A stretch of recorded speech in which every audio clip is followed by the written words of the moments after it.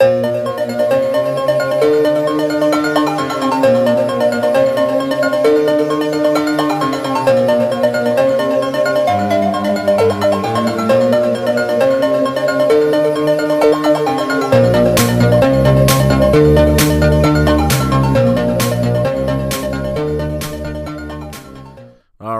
up, everybody? Welcome to another special edition of Eddie's 366 Movies in 366 Days. I'm your host, Eddie Monster here, and I'm so happy that you guys can join me yet again because today is a special day. That's right. We are going back in time just to go into the future. I know it sounds confusing, but bear with me because we're heading back to 1976 to check out a movie. Okay, and this movie is going to project us to a land far, far away, but not so far away. Just far away because it's in the 23rd century.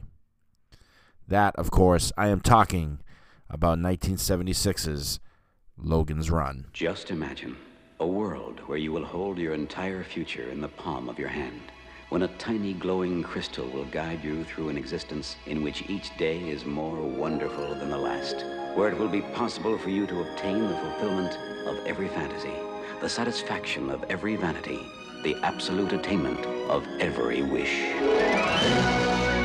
Metro-Goldwyn-Mayer presents the Saul David production of Logan's Run. A fantastic journey through a world beyond imagination. Welcome to the 23rd century. The perfect world of total pleasure. Imagine a world in which you need never be alone. You touch a switch, turn a dial, and the perfect lover steps into your arms. Every pleasure is yours to experience. Runner! There's just one catch. When the tiny crystal in the palm of your hand flashes its final message, your time is up. Michael York is Logan. Run, Logan! Policeman in a perfect world. No! Trained to track down runners. Run, Logan! Until he is forced to run himself.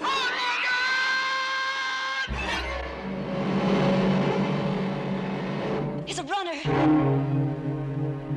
Logan! I'm your friend, I understand. We all go crazy once in a while. But she's a runner, and it's over. Overwhelming, am I not? Box, an incredible being. More than human, more than machine. Diabolical guardian of the gateway to freedom. For Logan and the woman who loves him.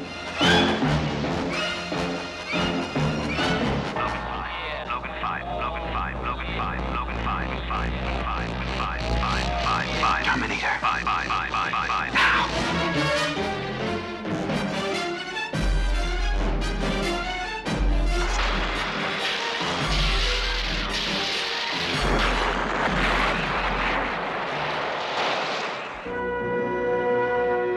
I've never seen a face like that before.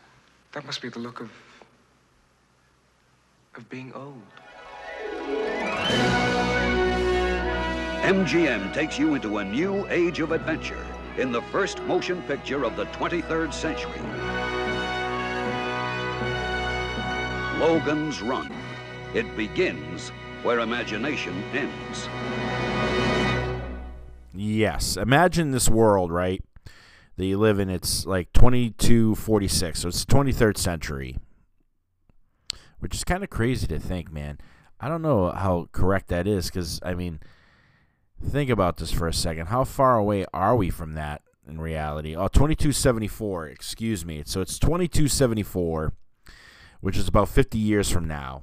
And I guarantee you, the way things are going in this world, this could be a scary thought. But imagine it's 2274, and you live within this city, right? This city that's confined in a dome, and everything is available to you, right? It's a hedonistic world, which means you can live out your desires and whatever it is you may want, right? And do about as you please. The only problem is you've only got 30 years to do it, right? And there's this whole promise that if you go to the carousel, there's a chance of being renewed, right? Which means you can live beyond. But as we'll discover in this film, has anybody ever really been renewed? And think about it. This is a different kind of world, right? Where this computer manufactures babies. Okay, so you're born, you're Logan 5, which means you're the 5th version of Logan, right? And Logan 5 is played by Michael York. And he is a Sandman along with Richard Jordan, who plays Francis 7. So Francis 7, obviously, the 7th version of Francis. So these guys, right, are called Sandmen. And basically what they are is their job is to kind of keep order within the city, right? They're police officers, basically. And when you reach your 30 years, you have to report to the carousel. Otherwise, if you don't and you're caught trying to leave, you're considered a runner. So their job is to go after the runners, right? There's this word going around, and it's after Logan is able to capture a runner. He discovers that the runner had a symbol with him. It was the Ankh symbol. And one night he's like, hard day's work, going back to my room. I feel like getting laid. I'm just going to press a button. This chick's going to show up, and we're going to do the dirty deed, whatever it may be in 2274, right? Because it doesn't seem like they know much, but I'll get into that. So he presses it. Girl shows up, sees that she's got the same symbol, although she's not a very cooperative girl. Because, I mean, if that's your job, you know, to get called at the push of a button to fulfill a man's hedonistic needs, right? You're not doing a very good job when she rejects him. But whatever. A little bit of feminism thrown in there for this film. And so whatever. He discovers that she has the same symbol, right? It's hanging from a necklace. So he kind of gets curious. And then there's this little station that they go in and they dump the shit that they discovered from, you know, the previous person, that the runner that they caught. Except the computer stops Logan 5 and tells Logan 5 that he's going to go on a mission. There's a rumor of a sanctuary, right? The computer believes that this is where the runners that have gotten away, this is where they go. They go to a sanctuary, and they're going to speed up his time so that he himself becomes a runner. The only problem is he cannot tell the other Sandmen that he's a runner, right? Or that he's, he can't tell the other Sandman that he's on a mission. So he has to actually pretend to be an actual runner. His own worry, though, is if I do this for you, right, because I've got 4 years left, which means he's 26 in the film. So he's got 4 years left. He's like, are you going to give me my 4 years back? And the computer basically doesn't respond to him. And he's like, well, screw this computer, because now I'm going to run. I'm going to run for real, right? At least that's what we think. That's what I believe. So along with this girl that he discovered earlier, he needs her because she has the same symbol. So he's like, Jessica, who's played by Jenny Agutter, who you may remember from American Werewolf in London. She's the nurse. Or you may remember her from Child's Play 2. She's one of the foster parents in Child's Play 2. There you go. So along with her, he needs her because she's very important, right? She can bring him closer to Sanctuary, or at least get him on the way. But there is obviously there's a lot of negative feedback because a lot of the people don't trust him because they know he's a Sandman. So it becomes this whole mission, And the whole film is an adventure. Problem is Francis 7 is like, what in the hell is going on? Why is my friend going crazy? Why is he running? And he proceeds to go after them. So it's this mission now. Is Logan and Jessica going to make it to Sanctuary? Or is Francis eventually going to catch him and do what he wants to do? So there you go. Right there. That's Logan's Run. There's a lot to this film. And it stars people like Farrah Fawcett's in this, which I thought was kind of cool. But one of the things, I liked the story because it's this whole idea of, is there a sanctuary? And then there's all this disappointment that comes along the way, right? Because eventually they come up to this one level after they've run so far that's almost completely frozen. This whole place is like a freezer. And they meet this robot who is so creatively called Box. That's his name. It's creative, I guess. And Box is basically explaining that he's been trapping food, right? That's been his job. He traps food that comes in from the outside, and he sends it down for people to consume. Well, Logan earlier in the film was told that 1,056 runners have escaped to Sanctuary. Unfortunately, Box has frozen all of those runners. And that's what we discovered. They discovered this is like whole hall, and it's all these frozen people. There's all your runners. So it's just all these things, these several, subplots and little twists that are thrown in there, turning points in the writing, which was brilliant, that are thrown in there. And then when they finally get to the outside, that's when, Logan is convinced there really is no sanctuary. There never has been. You know what I mean? Because you look at the outside world and it's completely desolate, right? It's covered with just like it's an overrun forest. You know what I mean?